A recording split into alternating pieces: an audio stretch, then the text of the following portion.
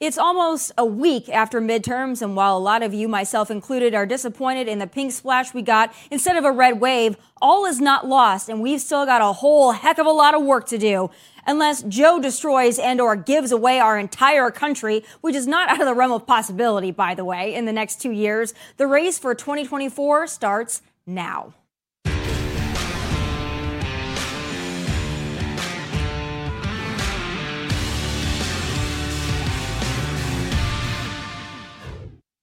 In just a few minutes, I'll be joined by Corey Lewandowski for all the inside information on what we expect will be a big announcement from Trump tomorrow, so stay tuned. But first, it's 6 days after the midterms. It took way too long to count ballots. We missed a majority in the Senate. We barely have a majority in the House. And we're likely only a day away from Donald Trump announcing his run for president, which is almost sure to fracture our party pretty much down the middle. Oh, and Joe Biden is still our president. So, yeah, things aren't necessarily great. I'm not going to lie to you. But there's a silver lining here. I know there is somewhere, and I'll let you know when I find it. But in all seriousness, though, as insanely frustrating as this election was, and the counting process in particular, think about it this way.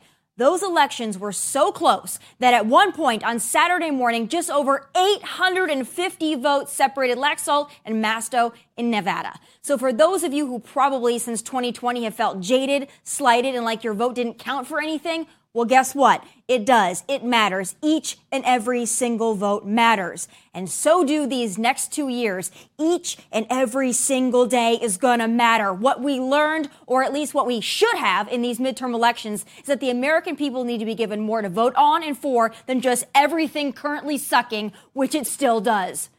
Going into the election, over 75% of Americans were unhappy with the direction of the country, but a lot of them voted to keep Democrats in charge anyway. And what's worse, most of the incumbent governors who pushed COVID lockdown tyranny, like Gretchen Whitmer in Michigan, Hochul in New York, Gavin in California, and more, were reelected. I said it last week and I'll say it again. The Republican Party at large really sucks at messaging. And we need to not only own that, we need to fix it. Because it wasn't enough to say, look around, we're at the threshold of hell, voters. We didn't put forth solutions that were easy to understand. Like, can any of you name one bill Republicans put forward in the last 2 years? Yeah, me neither. Hell, the Democrats put through a climate change bill and called it the Infrastructure Investment and Jobs Act, and another climate change and spending bill and called it Inflation Reduction, and we can't even put forward an honest one with a name people can remember? Come on, man. We've got our work cut out for us, but the good thing is we are Republicans and we aren't scared of work. Up next, it's the announcement the mainstream media, the Democrats, and half of the Republican Party have been waiting for, and word is it's coming tomorrow. Will it be Trump 2024? I've got the one and only Corey Lewandowski on deck with all the mega tea, and you don't want to miss it. That's next. What's up, everyone? It's Nick Wright, and I got something exciting to talk to you about today. Angie, your ultimate destination for getting all your jobs done well. Now, Angie isn't just your average home services marketplace. It's a game changer with over 150 million homeowners served and a network of over 200,000 skilled pros. Angie has experience and expertise to tackle any project with ease. Whether you're looking to spruce up your backyard or undergo a major home renovation, Angie's got your back. And their pros are locally based, often running small businesses right in your community. And here's the best part. Angie makes the process seamless. From researching and comparing pros to scheduling services at your convenience. Angie's user-friendly platform puts you in control. So why settle for anything less than perfection when it comes to your home? With Angie, you can trust every project will be completed with the utmost care and professionalism. So get started at Angie.com. That's ANGI, or download the app today to discover why homeowners across the nation are turning to Angie to get all their jobs done well. Will Donald Trump run in 2024? All signs point to yes, but the question remains, does he, will he, can he gain the same support from the party he did in 2016 and 2020. Is it still the mega movement or Republicans headhunting for a new leader? Well, who better to ask about it all than the man who's been by Trump's side from the get-go? Joining me now is Republican strategist Corey Lewandowski. Oh, Corey, I have so much to ask you, but I want to jump right on into what we expect is going to be a big 2024 announcement from Donald Trump tomorrow. What information can you spill to us about what we might see or hear coming up? Well, thanks for having me. It looks like President Trump is going to announce tomorrow night, Tuesday at 9 p.m. on a live broadcast that he's going to seek the Republican nomination once again for President of the United States. I am told from very reliable sources that dozens and dozens of members of Congress will be down there by his side, ready to support him, to show that they believe that he is the right leader for the party. Now, that said, Tommy, look, these elections last a long time. And if you remember, in 2015, Donald Trump came down that escalator in June, and the first primary debate wasn't until August. But so we've got a long way to go in this process. I think when Donald Trump announces tomorrow, he's clearly the front runner in this race, and he's going to challenge anybody else who's thinking about running to come into the arena and take a shot. Oh, we know he's not going to back away from a fight. I mean, he will take on anybody and everybody from any party, from any affiliation. We know that about Donald Trump, and he will come in guns blazing and out the gate swinging. But there's been a lot of talk, especially after midterms, a lot of rumblings within the Republican Party, both in the media, in Congress, strategists elsewhere that have said, now's the time to move away from Donald Trump. The party is seeking something else. There's been a lot of discussion about DeSantis taking his position as head of the movement. Now, as somebody who's been in this and in the trenches of all this, what do you think about that, honestly? Do you think that the Republican Party, the American people that were so excited about Trump in the previous two elections, do they have that same fire in their belly for Trump 2024? Well, look, I think the real question is, what leadership role did the Republican National Committee have in these elections? Historically speaking, the party in power lost 63 and 54 seats the last time a Democrat ran in their midterm elections. This time, not only did the Republicans not make gains in the U.S. Senate, it's very likely we're going to lose seats in the U.S. Senate. Will we have a slim majority in the House? Yes, but the Republican Party picked up exactly one governor's race in America this cycle. That's the state of Nevada, where we finally defeated an incumbent. So I have to look at the overall picture. Now, I know the media wants to say Donald Trump was on the ballot in 2022, but he wasn't on the ballot. He was on the ballot in 16. He was on the ballot in 20. But in 2022, this election was a referendum on the Biden administration and the leadership of the Republican Party. And I think what we found is that we lacked leadership at the National Committee to help people win. We need somebody who knows how to win elections to be running our campaign arms, the RNC, the NRCC, the NRSC. And if we do that, our strength is by bringing those people together, whether Donald Trump is the Republican nominee, Ron DeSantis is the nominee, or maybe, just maybe, it's someone completely different that we haven't thought of just yet. I think what's interesting is something important that you brought up, because especially the leftist mainstream media, they want everyone to believe that this was not a referendum on Biden. It was a referendum on Donald Trump, who was not on the ticket. Of course, we know that he had some notable endorsements that maybe didn't quite work out. A couple of them did. Several of them did not. But you're right.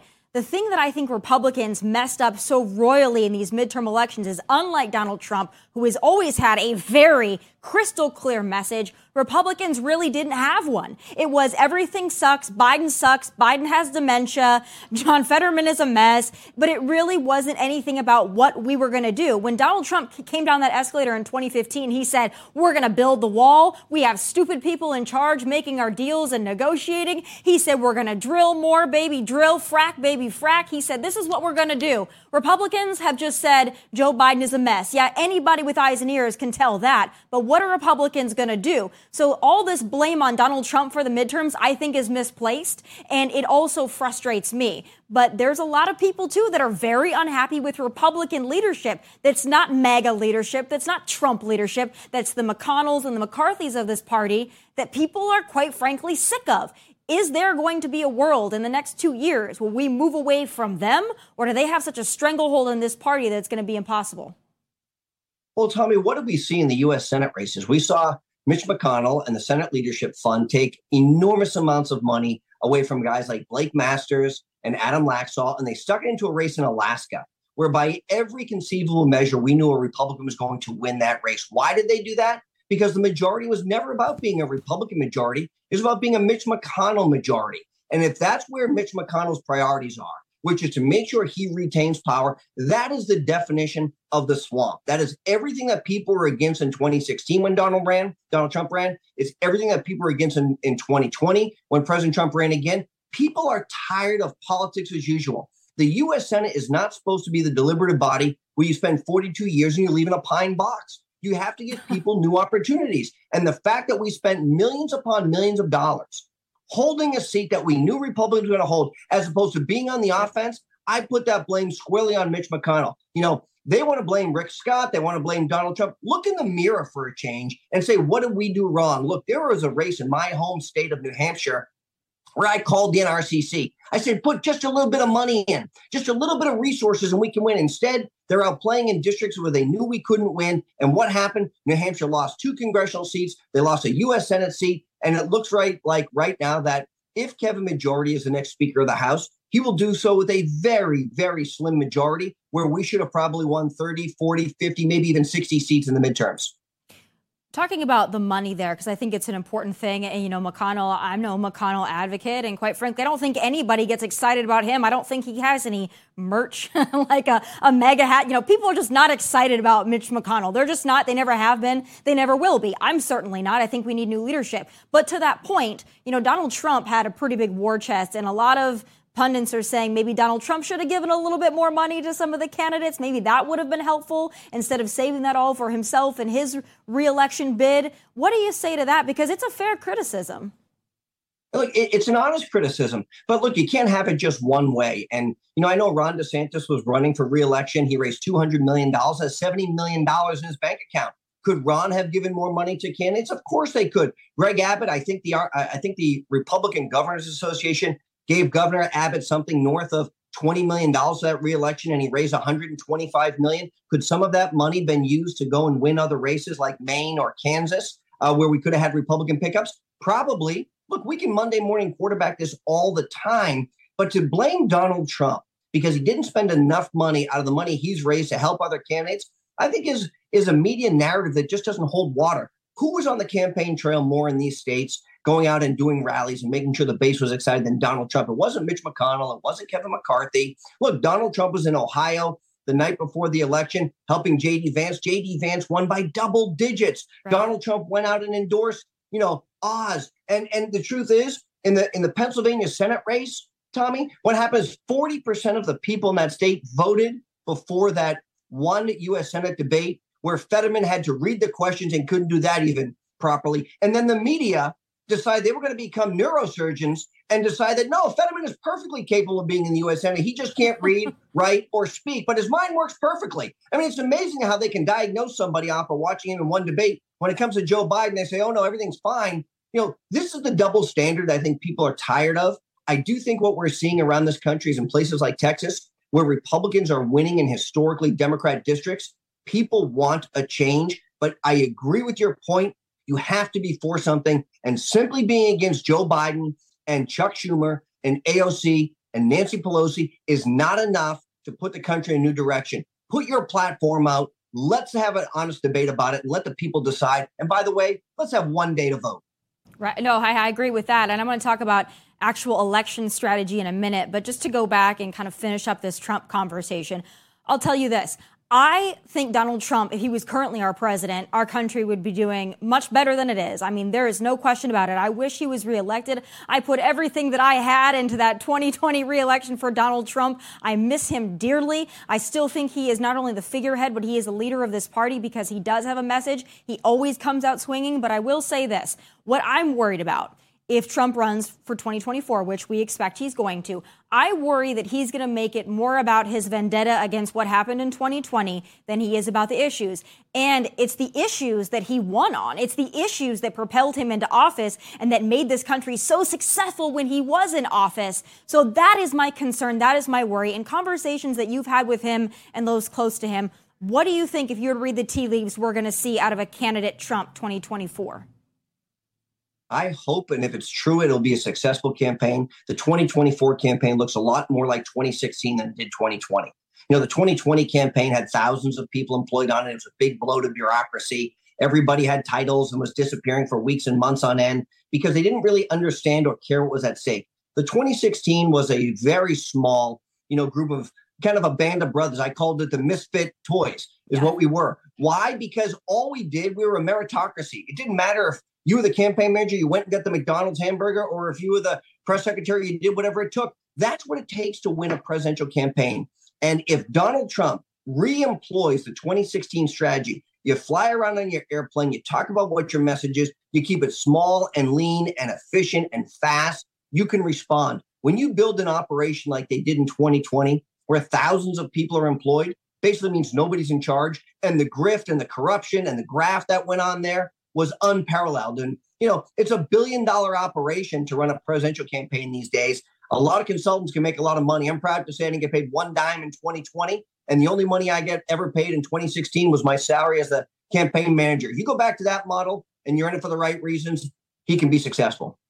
Oh, I think so, too. I think that the policies are there, and I think he is a great leader. It's getting through all the BS that's the problem. And another thing that I'm worried about is that there are a lot of people that, however unfair it is, however ridiculous that it is, especially coming out of an entire summer of riots, January 6th, January 6th, January 6th, they try to resurrect this. They put this at the tip of everybody's tongue. We know that the president, when he does deliver a speech, that's what he's got to talk about is the insurrection.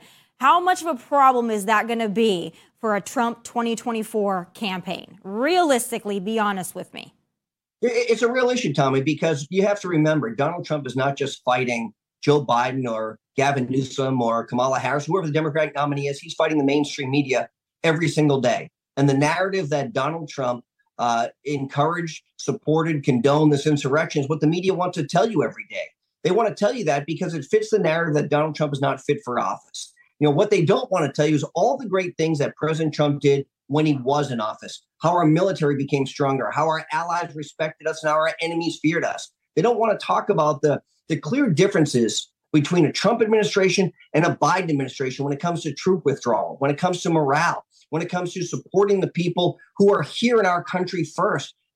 I have empathy, I guess, for the people of Ukraine, but I don't have empathy when my tax dollars to the tune of what is now, $20 billion has been sent overseas. And I turn on my phone and I look and we've got 500 shooting victims in the city of Philadelphia on a yearly basis. I mean, we need to do something here so that we're stopping the illegal drugs and border crossing, so that we're protecting Americans. That's what Donald Trump talked about. The media calls him a racist and a misogynist and a bigot. The truth is, Donald Trump's an equal opportunity hater. He hates everybody the same. He hates me the same as he hates you, as he hates an African-American or an Asian American, or, it doesn't matter. I've seen it firsthand.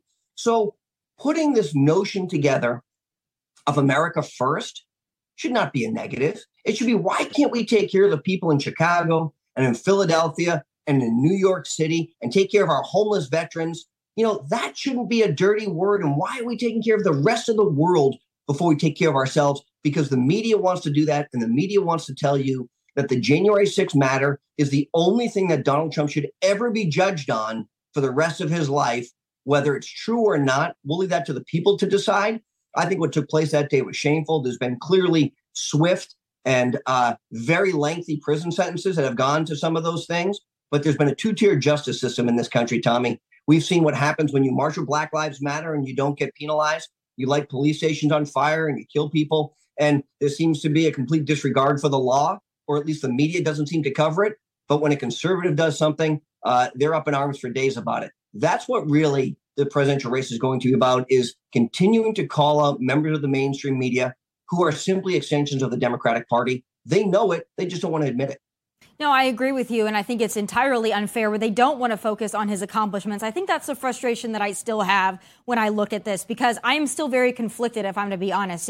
They write a bunch of stories about me that I'm off the Trump train. That is not true whatsoever. If Trump runs and he is our nominee in 2024, I will go harder for him than I ever have before in 2016 or 2020. You will see me out there with mega hats ablazing, I'll tell you that much. But I just hope, if he's ever listening, and if I can communicate any message to him, especially from the young person perspective, it's this: please just talk about what you're going to do to get this country back on track, because we trust you to do it. We know you can do it because we've seen you do it.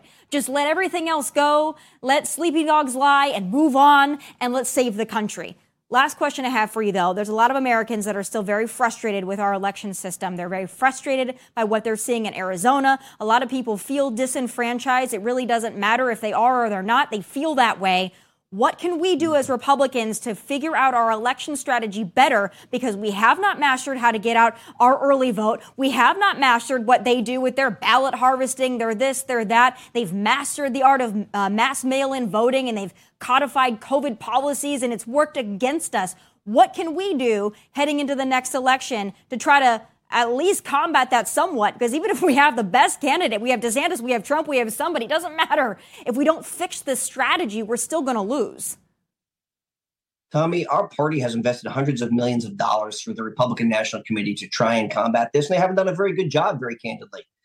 Never do we see these elections that trickle on now for 6 days turning out for Republicans, right? What we always see is these massive leads for Republicans. Adam Laxalt, a great friend of mine in Nevada, all of a sudden, the race is over 5 days later because they're still counting. Blake Masters in Arizona, we're still waiting on Kerry Lake's results for a race that most polls indicated that she was going to win by a fairly substantial margin, 4 or 5 points. We need to do a better job. And if ballot harvesting and mail-in ballot is the system that we are stuck to in each of the respective states, then we better get our acts together, because this notion that we can simply rely on election day to show up and vote and we're going to be successful is out the window.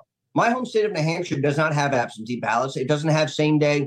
Right. It does have same day registration, but you must show up and vote on election day, except on very, very few circumstances. That's how the system was supposed to work. It's not election week. It's not election month. It's not election 2 months. And when you see things like Fetterman and Oz debate, and 40% of the people made their decision before that debate transpired, we are doing a disservice to the people. We need to do better. If it's about ballot harvesting, we better get our act together. If it's about communicating for 6 or 7 or 8 weeks at a time ahead of time, if we don't do that, we will be permanently in the minority. No, I agree. That is what's most frustrating to me, is that we still want to operate like we're in 1992 and we're in 2022, and Republicans are going to need to play the game, because it's not enough for us just to feel jaded and be upset and hate the way these elections are run and hate mass mail-in voting, because in a lot of places it's here to stay. We don't want to federalize elections. That's even worse. So we have to rely on these states to do a better job, and we hope that they can put some election integrity measures in place. Unfortunately, now it doesn't look like we have a lot of the leadership that's going to do it, but we're going to have to get a better strategy, no matter who is our candidate on that ballot in 2024. But are you headed to Mar-a-Lago? Will you be there for the big announcement tomorrow? Well, I'm in Florida. I don't want to give away my travel schedule, but I'll tell you, I'm in Florida. I flew down this morning. It's a beautiful place. I know why people continue to move here. This is the place to be this week, Tommy. Look, I can tell you that there's going to be a big turnout tomorrow night at Mar-a-Lago. The president's speech, from what I am told, I have not seen it, is very specific about what he does want to accomplish, to your points, and not relitigating what has happened in the past. Look, the president tends to go off prompter sometimes, but I think what people know is that he speaks directly from the heart. And I think people like that. They like the fight in him. And he's ready to bring that fight back to the American people, because he wants to see this country great again. There's some unfinished business, and if Trump finishes it, or DeSantis finishes it, or someone else finishes it, the MAGA movement is alive and well, and we have a lot of Donald Trump to thank for that, and we're as fired up as ever. So thank you for spending so much time with me, and hey, the race for 2024, it starts now, so we better get to work. Thank you so much for being with me, Corey. Thank you. All right, still ahead, a 14-year-old student athlete and her coach father were both suspended after objections to a trans bio male in the girls' locker room, and they join me next. Vermont high school student athlete Blake Allen told school officials she felt uncomfortable with a trans bio male using the girls' locker room, and what did she get? Suspended. But she wasn't the only one. When her dad spoke up defending his daughter, he was also suspended from his position as the middle school soccer coach. But instead of just getting mad, this father-daughter duo is getting even. They're suing the school and sending the message loud and clear: they will not be silenced. Joining me now is 14-year-old student athlete Blake Allen, her father Travis Allen, and their ADF senior counsel Phil Seckler. Thank you all so much for being with me. I have a wonderful trio of freedom and self-expression and standing up, doing the right thing. So I appreciate you guys taking the time. Thank you. So, Blake, I want to start with you. For those that aren't familiar with the story, and we've discussed it on Fox News at length, I even discussed it on Outnumbered a few weeks back, but tell my audience what happened that prompted this whole scandal to be kicked off in the first place. I was in the locker room with a bunch of other teammates getting ready for a volleyball game, and a trans student walked in, and I went to tell the school officials and our principals that it made me uncomfortable and that a trans student shouldn't be allowed in our locker room. And they shut me down and said there was nothing they could do about it. And when I was discussing it with a friend, I got reported for harassing the trans student and then got suspended. Yeah, that's incredible to me that you as a young lady cannot go to your school officials, people that should be advocating for all students, by the way, and voice a very real concern. You know, I think what's most frustrating is this era we've entered into that young women don't seem to have a voice anymore. And yet we've got all these simultaneous movements like the Me Too movement and Believe All Women. But when it comes to this issue, it seems like those things, those women's rights issues, those classic feminist issues just don't seem to matter. So I want to turn to your dad. You know, when your daughter came home and she told you what had happened, not only that she was suspended for it and she had repercussions for it, but that she felt uncomfortable, what was your response as a father? I was very upset. I mean, I wanted to do what any father wants to do and go down and to the school and protect her. We didn't know what to do, in all honesty.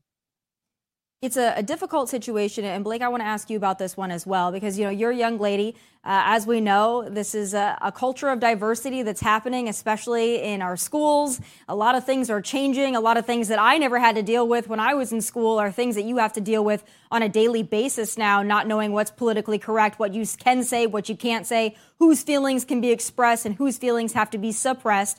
But when this all happened, were there other teammates or classmates of yours that felt the same way that you did, that were more hesitant to speak up? Yeah, a few of the teammates in the locker room with me asked the trans student to leave originally, and the trans student didn't. But a lot of people are telling me that they support me, but they can't speak out because they don't want the backlash or they don't want to get suspended like me. And they're just trying to lay low. What's incredible to me is that they actually went so far as to suspend you. And you said that their reasoning was that you were bullying this trans student. That's the justification that they gave you? Yes. Simply for saying that you felt uncomfortable as a young lady changing in front of somebody who is a biological male. They suspend you for that. You got the consequences for that, for simply voicing an uncomfortability that many young women would feel the exact same way about. Mm-hmm. So I want to go to the legal perspective on this. I know that, you know, you were suspended. I think that was restored, but your dad, of course, still suspended. At what point did you guys decide this is a case that we need to take legal action on because we have a real case in front of us that can be won? So we filed a lawsuit a week after we heard that the suspension was in place. And within a few hours, the school lifted the discipline that they had imposed on Blake. So what is the goal of this lawsuit in this case? What are you hoping to win? What are you hoping the message will be, the moral of the story, if all this goes the way that you want it to? Yeah, so the message has to be just what you said, Tommy. Women have to have a voice. They have to be able to speak up, and they have to be able to express themselves when they don't feel safe and they don't feel comfortable. So we would like the court to make clear that Blake and Travis have a First Amendment right to say a biological male shouldn't be in the girls' locker room, to call a male, and to express their opinions on this very important issue. So what's next? Yeah, so we're going to get into discovery and, learning more information about the school's reasoning. But it's pretty clear that they disciplined Blake because she called a male, and because she objected to a biological male being in the girls' locker room. And the same thing with Travis. So we will be going forward asking for a ruling that makes clear that both Travis and Blake have a First Amendment right to express their opinion. Blake, I want to go back to you. What is your status now in school? I mean, you're a young woman. Obviously, now you're suing the schools, so that puts you in a really interesting spot. But what's it like for you on a day-to-day basis? What kind of feedback are you getting, backlash, support? What has it been like? Everyone at school, they like what I'm doing. They're happy that someone's speaking out about it because everyone thinks it's wrong. And It's not awkward with the principals. I don't have to talk to them anymore. I used to have to be in the principal's office for like an hour a day of them talking to me, and it's just a lot. Yeah, I can only imagine what that's like to deal with. And I want to go to your dad, Travis. Let me know, too, from a perspective as a parent, because there's a lot of parents that are in your position that, they don't have the intestinal fortitude to speak out and speak up, though they would like to. What is your message to other parents out there that are trying to decide if they want to say something, if they want to stand up? They need to stand up. It's certainly not been an easy road. We've received lots of support, but we've also received some hate mail, hate messages. So it's not easy. We've lost friends, but we know we're doing the right thing. So we're going to continue moving forward. And I hope other parents will do the same. What do you think that the domino effect is of not only your lawsuit, but the way that this is in our country right now, with this becoming more and more of an issue, whether it's biological males competing in women's sports or them being in the locker room or in the bathroom? Where do you think that we are headed from here? And from a legal perspective, is there anything that concerned citizens and concerned parents can do to stop this trend? Yeah, I think it is stand up, just as Travis said, Tommy. The First Amendment is strong. The courts are strong. They're kind of our last bastion of hope. And so parents should understand there's a constitution in place for a reason. It gives them rights of free expression, free speech, and those rights should be protected, and they're worth fighting for. So I think it's important for everyone to really stand up when they feel the bullies of modern orthodoxy are trying to silence their own opinions. So there's a couple of elements here that I think are at play. One is the First Amendment, Blake being able to say, hey, this makes me feel uncomfortable, which is her right as an American, her right as a human being, and that should be honored and that should be celebrated furthermore. But then there's another element to it here, is the actual safety issue. I know that that's not something that people really want to talk about, but it's a safety issue when you have young biological males and young biological females expected to undress next to each other in a locker room, in a bathroom. There's another element here, too, besides just saying, hey, I'm not okay with this. Is there anything that can legally be done in the context of this Biden administration that has already voiced such support for this diversity in the locker rooms that can be done to stop it for safety purposes? Yeah, I think on a legal level, you're going to see challenges to the idea that males and females should share locker rooms for exactly the reason you say. There was a big decision coming out of Texas on Friday that kind of supported the distinction between biological males and biological females and rejected an argument that Title IX requires them to be treated the same. So I think there's going to be more happening in the courts to protect women. I'm hopeful.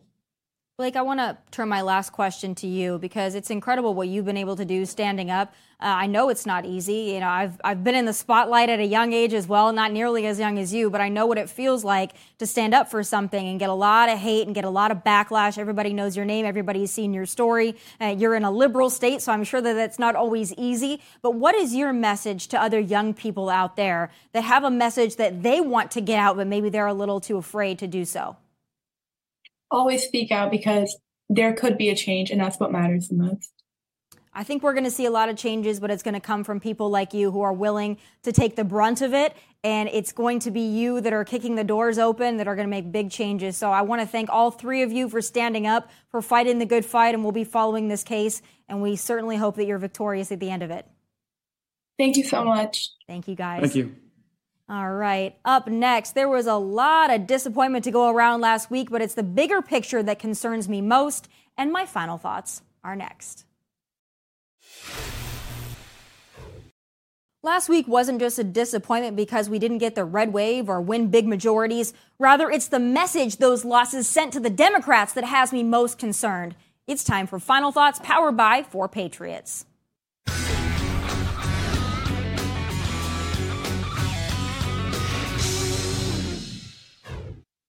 The Democrats are celebrating the fact we never got the red wave even they thought was coming. But let's get one thing straight. It wasn't a blue wave either. The American people are still overwhelmingly pissed at the state of our economy, gas prices, inflation, and crime. The American people still don't like Joe Biden or Kamala, and they still have low confidence in Congress.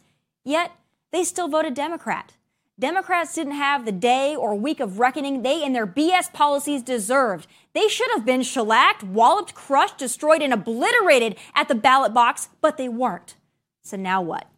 Now, Democrats at large have no reason to change their policies, no reason to increase domestic energy production, no reason to get rid of no cash bail and other felon coddling policies, no reason to lower taxes or secure our border or work to fix a damn thing they've destroyed. In fact, now they'll only double down and triple down on those horrible policies. What in the next 2 years do you intend to do differently to change people's opinion of the direction of the country, particularly as you contemplate a run for president in 2024? Nothing, because they're just finding out what we're doing. And that's what angers, frustrates me, and honestly saddens me the most. Americans are going to get no relief now. None. The Democrats, Joe, Nancy, Schumer, Hochul, Newsom, Whitmer, none of them are going to change a damn thing. Hell, Hochul is so shameless she's dancing around like an idiot while the kids around her are still forcibly masked. Is this a joke? And if you thought gas prices were bad before the midterms, wait until Joe and friends let them go full bore now that they don't have an election in front of them. He's already on the world stage promising more climate change policy. Give him another 6 months and he'll be taxing cow farts. Just wait. This whole country is going to suffer for the next 2 years because we failed to show Democrats their agenda is a suicide mission for this country, and that is what bothers me the most. And crime? It's only going to get worse. The thug and felon coddling, police demonizing, lawless free-for-all extravaganza is here to stay because we didn't vote out the people who created it, hell, even cheered it on. It's so damn disappointing, not just because Republicans lost or underperformed, but more so because now the whole country suffers. We all lose. And here's the hard truth. The Democrats used COVID to forever change our elections. 2 months of early voting, mass mail-in voting, ballot harvesting, the whole 9 yards, it's all here to stay. And as long as Republicans sit back and bury our heads in the sand about it, we will keep losing. If we don't figure out how to work the system like the Democrats work the system, we will lose. We keep refusing to fight the culture war, we will lose. We keep saying we want an all-out ban on abortion, we will lose. It's 2022 and our party is still trying to campaign and run our elections like it's 1992. I keep saying it because it's true. We have 2 years to get our you-know-what together. We can't keep coming to the table with only facts and good intentions. And I can tell you this, I will do everything in my power with every eyeball I have on this show and every follower I have on social media, even the ones that hate me, to turn the tide and turn it red. So game, set, match. Those are my final thoughts. Be sure to catch the entire show as well as exclusive content on Outkick.com. From Nashville, God bless and take care.